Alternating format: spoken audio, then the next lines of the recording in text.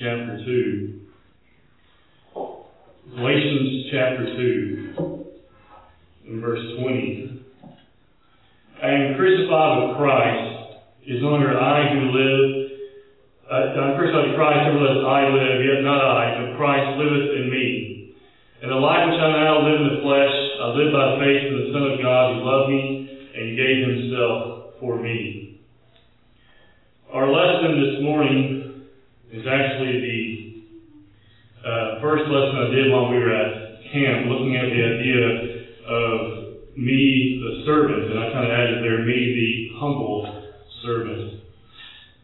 We look at the idea of a servant throughout the Bible. We have to remember that servant is something that is not to be looked down upon. There are those in the world today who put the word servant or employee for that matter, and they want nothing to do with it. But as we look in the Bible, we find that to be a servant in a certain way that's pleasing to God is something that we want to be a part of, something that we want to do. And so this morning I'm going to show what it means to be a servant as we find it described in the Bible. We begin by looking at what it means to be a servant. We want to first think about who we are to serve, because we're talking about Christians and who we are. If we're going to be a Christian servant, we have to serve the right person and serve. That would be, of course, serving God. We must realize, we look at Galatians 2 again, this being our key text, that God must come first. We look at Galatians 2 and verse 20 again. He says, I am crucified with Christ, nevertheless I live. Yet not I, but Christ liveth in me. Talking about there that the life which he now lives, as he will go on to say, in the flesh, he is living for God. It's almost as if he says that he stops living, but it's Christ living in him. He goes on to say there in verse 20, in the life which I now live in the flesh, I live by faith in the I live by faith of the Son of God who loved me and gave himself for me. This verse really could be summed up in two words, at least in my opinion. That is God first. Because that is no doubt at least part of what the Apostle Paul is talking about, that God must be first. We mentioned there how he is crucified with Christ, nevertheless I live, yet not I, but Christ liveth in me. He's talking about how he has put away the old way of living, and that God and Christ are all that matters. He tells us there in verse 20, the life which I now live in the flesh. He's talking about the way which he now lives, how he's going about his daily life. He's living, as he says there in verse 20, he lives by the faith of the Son of God, who loved me and gave himself for me. He wants to be a servant of God. We think about New Testament characters aside from Christ. Paul is probably one of the most, or probably the most, thought of character of the New Testament. And so when he talks about here how he has been crucified with Christ, the idea there he is willing to join in with the sufferings of Christ and to live in such a way that's pleasing to him. I also think about this as well as I think about serving God and being a servant. It involves sacrifice. It involves sacrifice.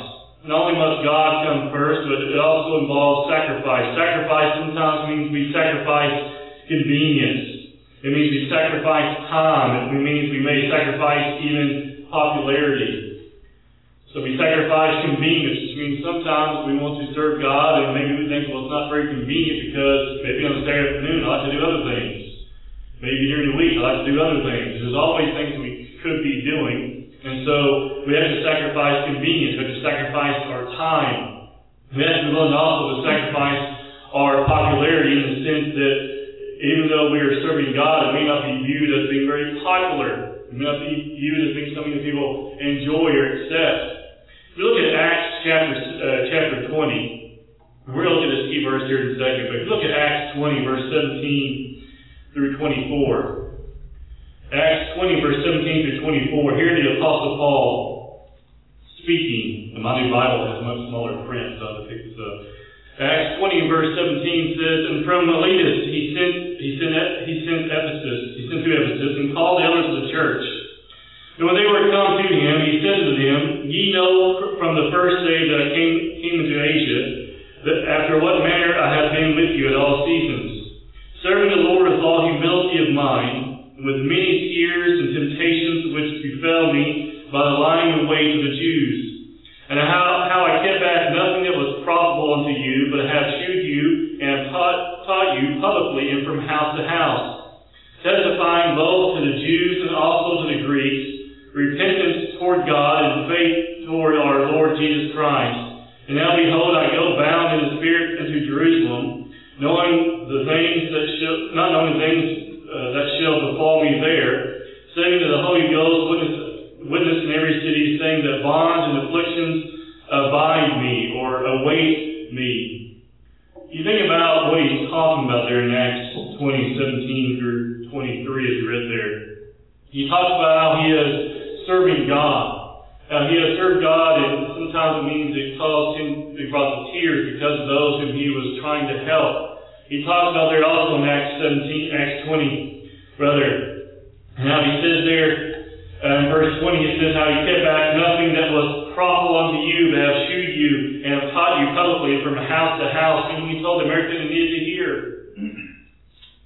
And as a result, verse 21 goes on saying, testifying both to the Jews and also to the Greeks, repentance toward God and faith toward our Lord Jesus Christ.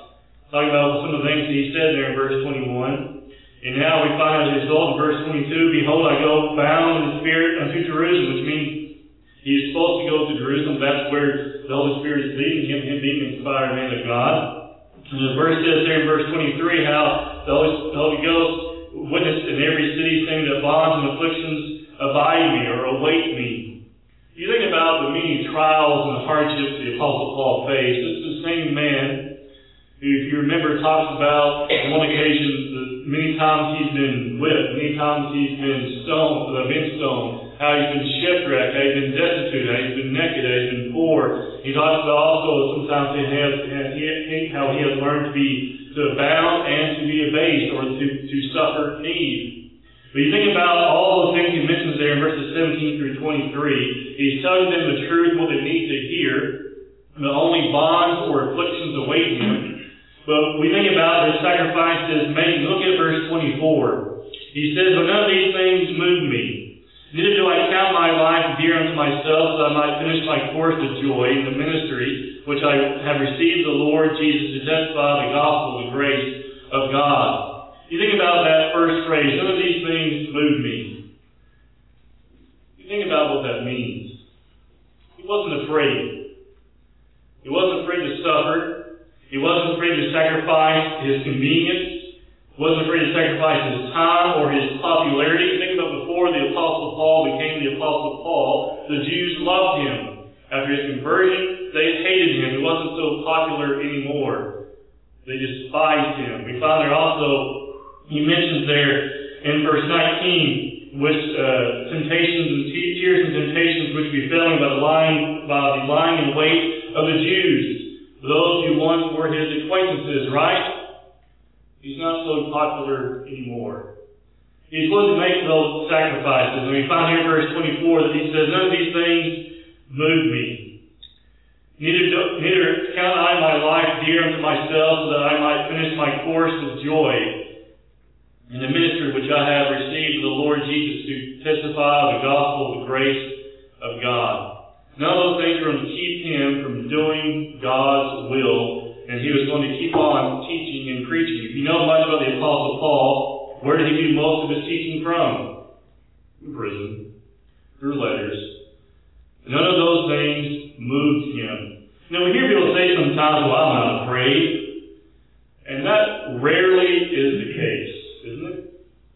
I'm not scared to go talk to this person or that person. And maybe they go and talk to this person or that person, but their words might change. The way that what they say might be lessened because they are actually afraid. The Apostle Paul did not seek out to make enemies, but the truth sometimes does just that. He does it there also in Galatians. He tells those individuals there, become your enemy because I tell you the truth. He was willing to tell them the truth despite them not enjoying it. We have to be willing to serve others if we're going to be a servant of God. Service can come by helping others in need. Galatians 6 verse 10 tells us, as we have therefore opportunity, Let us do good unto all men, especially unto them who are of the household of faith. Help everyone, especially members of the Lord's church, but everyone, right? We are to be those who serve others, to help others. And sometimes we read this and we think, well, we're talking about giving money to those who need it. That's not the only thing we're talking about. Sometimes we help people by giving them our time, sharing our talents, our abilities with them so we can help them in whatever need they may have. This isn't strictly a financial helping or assistance, but it's helping in any way that we possibly can, of those of the faith and those who are not.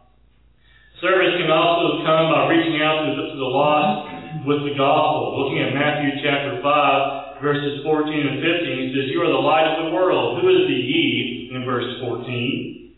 The Christian. The world is not the light. A non-Christian cannot be the light. You ever walk up to their room and turn a flashlight off and thought, well, why isn't this working? Because it's not the light. A Christian walks in the room and that person should be shedding the light of God, being an example of being a Christian and reaching out to those around them. You are the light of the world. A city that is set on a hill cannot be hidden. This is something we have to be reminded of sometimes, that he pictures here the Christians being this city where you have all these lights, and he says you can't really hide that, can you? And we shouldn't hide our light either. When I was growing up, driving back and forth from one town and coming back into Conway, you could see the lights of Conway, Arkansas. See the lights of the city over the hill. Now, that time it was much smaller. But you can still see the lights coming over the hill. And thinking back and thinking about this verse and how those lights, nobody can hide that. You could see it from miles away, just that glow of light over the hill. Christians are to be the same way. We are to be those who do not hide our lights, but we allow it to shine brightly. He tells us next in verse 15, neither do men light a candle and put it under a bushel, but on a candlestick, and give light unto all that are in the house. You know, it makes no sense to hide a light. It defeats the purpose. The purpose is to remove the darkness. If we hide our light, can we remove darkness? No. I never walked into a room that's completely dark without any source of light, and all of a sudden, light just came in and darkness was dispelled. It never happened. We have to be the light of the world around us. We have to be those who are not afraid to be a Christian, no matter who is around us, no matter what's going on, what conversations are taking place. We can't be faithful to God only when it's convenient for us. Ways we can be a servant. There should be ways we can fail as a servant. One way we can fail as a servant is by being selfish, because a selfish person will not serve God. A selfish person will not serve God. Why is that? Because they're selfish. They're only concerned about me, myself, and I. They're not willing to sacrifice their time because, hey, I don't give anything of mine. I don't give up this or give up this or give up this because it's my time. It's my day. Being selfish will cause us to fail as a servant. Being arrogant. An arrogant person is too good for service. Being a servant is beneath them. And we think sometimes, well, I'm being so successful in the world around, in the secular world, or maybe I've been successful in other areas of life, and so I don't need to be a servant. Maybe we just think, you know what, let somebody else do it, because that's not for me. I'm too good for that, right? That's not what we find in the Bible. How many times do we find arrogance and pride and haughtiness just in the book of Proverbs alone being condemned? Repeatedly, over and over again. We think about one of the most well-known proverbs of all is what? Pride, a haughty spirit was going to be what? Brought down low. Destruction comes to those who are proud. I'm butchering that verse, but we find that there in Proverbs, don't we? We find over and over again, if you were to go and search haughtiness or arrogance or pride in the book of Proverbs alone, and we don't find it other places because we do, we find condemned. How many times we read the word stiff-necked in the Bible? What's that talking about? Someone who's arrogant. Another way you can fail as a servant is being unprepared. An unprepared person will not know how to serve, not because they're ignorant, because they don't want to prepare for it. Being prepared actually takes effort, doesn't it? You know, if you go into your doctor's office and they're not prepared, and you're supposed to have some kind of procedure done, wouldn't you get a little uncomfortable? We have to be those who are prepared to serve God. We can become prepared by studying God's Word, learning all we can from it, and being those who are brave enough to reach out to those around us, not being arrogant, being humble in mind, and not being selfish, realizing that there's only one way the lost are going to become saved, and that's by us talking to them and trying to interact with them. Some lessons for us to think about today. Sacrificial service is rewarded. Sacrificial service is rewarded. God has always blessed those who serve Him. You look at Psalm 68 and verse 19, it says, "Bless the Lord, who daily loadeth us with benefits, even the God of our salvation, who daily loadeth us with benefits," or blessings. Question: how often does it say He blesses us? Daily. You think about that word, loadeth us, or that phrase, what does that mean? It's almost like you picture someone carrying a big crate on their back and they're just loading stuff in the back of it. And you're being loaded down, or having that big backpack and you just fill it all up. And that's the idea we find here in verse 19, isn't it? Daily He does what? He stuffs you with blessings. Daily He loadeth us with blessings. Even the God of our salvation, making no mistake of who gives those blessings to us. It's God. And going back to what we talked about a moment ago, we must realize that serving others allows your light to shine. The denominational world has taken this and ran with it and focused only on the idea of helping those in need or being benevolent. There's nothing wrong with being benevolent. We should be. But there's a whole lot more to being a Christian than being benevolent, isn't there? Look at Matthew chapter 5, verse 16. "Let your light so shine before men that they may see your good works and glorify your Father in heaven." Is it a good work to help those who are in need? Yes. Is it a good work to help those who are hungry or thirsty or in need of some type of physical help? Yes. Is it wrong to take those opportunities to reach out to them with the gospel? No. Before Christ fed the 4,000 and the 5,000, what did they hear? They heard a message, didn't they? What would they hear if they stayed close? The message again and again.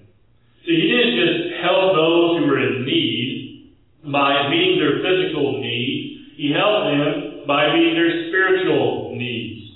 Look there in verse 16, He says, "Let your light so shine before men, they may see your good." Now notice, works is plural there, isn't it? Not just benevolence, but what? Our concern for them. This reaches back to our lesson last time.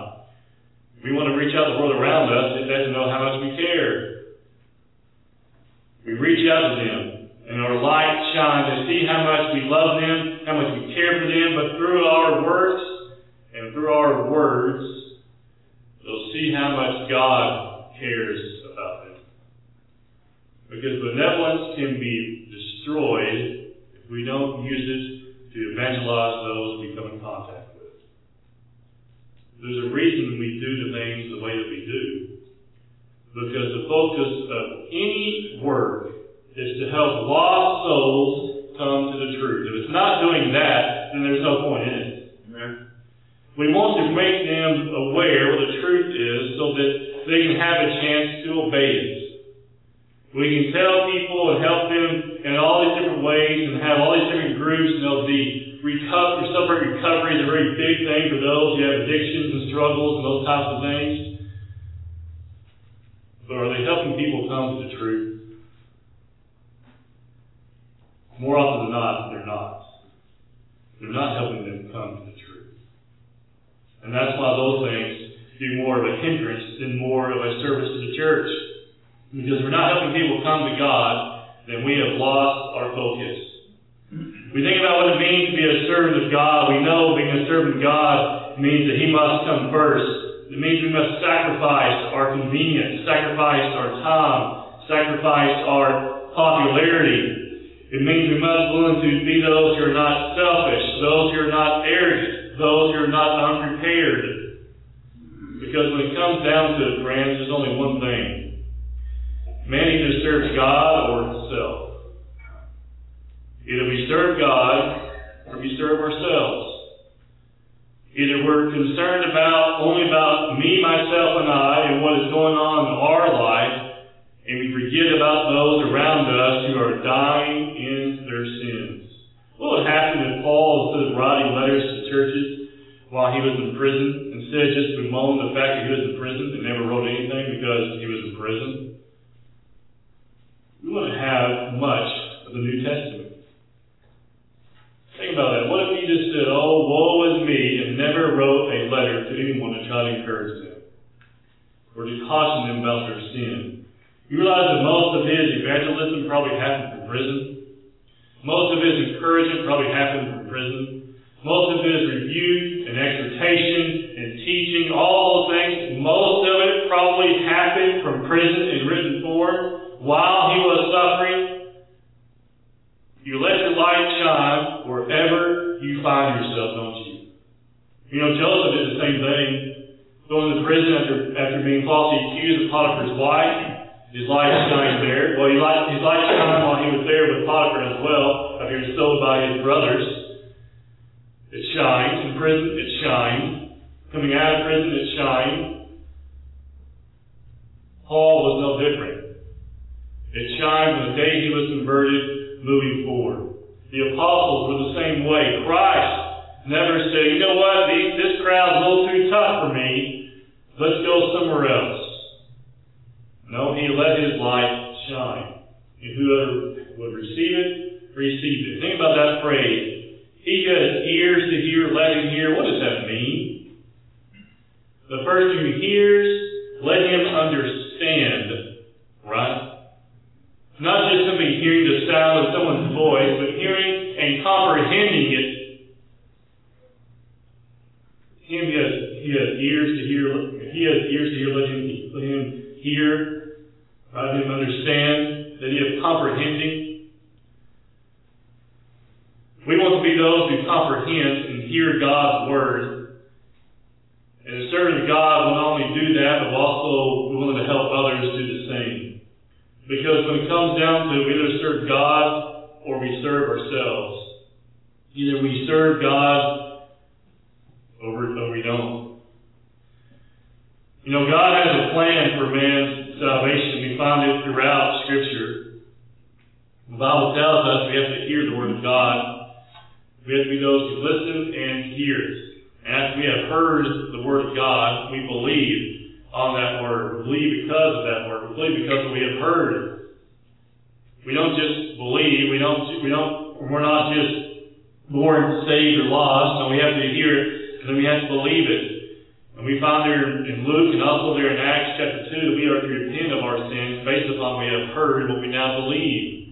We hear about Christ, we believe Christ is the Son of God. That moves us to repent of our sins because we want to be right before God and be able to accept Christ, and that requires us to repent of our sins and then to confess that Christ is the Son of God. And upon our hearing and believing, repenting, and confessing, we are baptized. And as I've said many times before, God's plan is the simplest of all.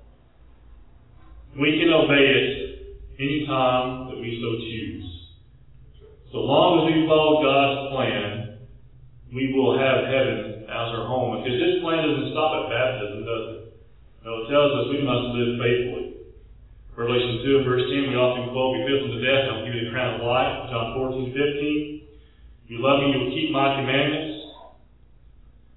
That's how we gain access to God. That's how we remain faithful to God. We can keep that access. And as a Christian, sometimes we have to realize that we too will make mistakes. Just because we obey the gospel doesn't mean that we will not make mistakes. The Bible tells us when we make mistakes, we repent of those things. We can find there in Acts 17, Luke 13:3, and so on, where we have to repent of those things. And James tells us we confess our trespass to one another, we can pray for one another that we may be healed. Remember what else he says there? The effective, fervent prayer of a righteous man availeth much. Means we have the right people to pray for us. We ask for our brothers and sisters in Christ to pray for us. So that when we do sin, either we can pray to God on our own, or if it's a public sin, we find mentioned numerous times in the Bible, we make sure we go forward and we have that corrected. Because there's no good reason to miss heaven, is there? There's no good reason to miss a place that Christ tells us He has prepared for us. A place where He is, that He is preparing that we may be there also. But friends, we want to be there. We want to have heaven as our home. We want to be a servant of God. We have to make sure that we follow God's design of servant. Being unselfish, not being arrogant, being prepared, being willing. Because only a servant of God can show someone the pathway to heaven. A non-Christian has little to offer anyone in ways of salvation. Because so many times their ideas are based upon either secular ideas, the worldly ideas, or based upon denominationalism. But a servant of God will reach to the Bible and help you and show you, we have to say sometimes, book, chapter, and verse, all that we do and all that we say. Because that's what God did. He gave commands that we can have that book, chapter, verse. We can have that support for all that we do, including how we serve Him. This morning, as you think about these things, we can help you or encourage you in any way we'd like to do so. Let's go and stand and sing the song that's been selected. There's a great day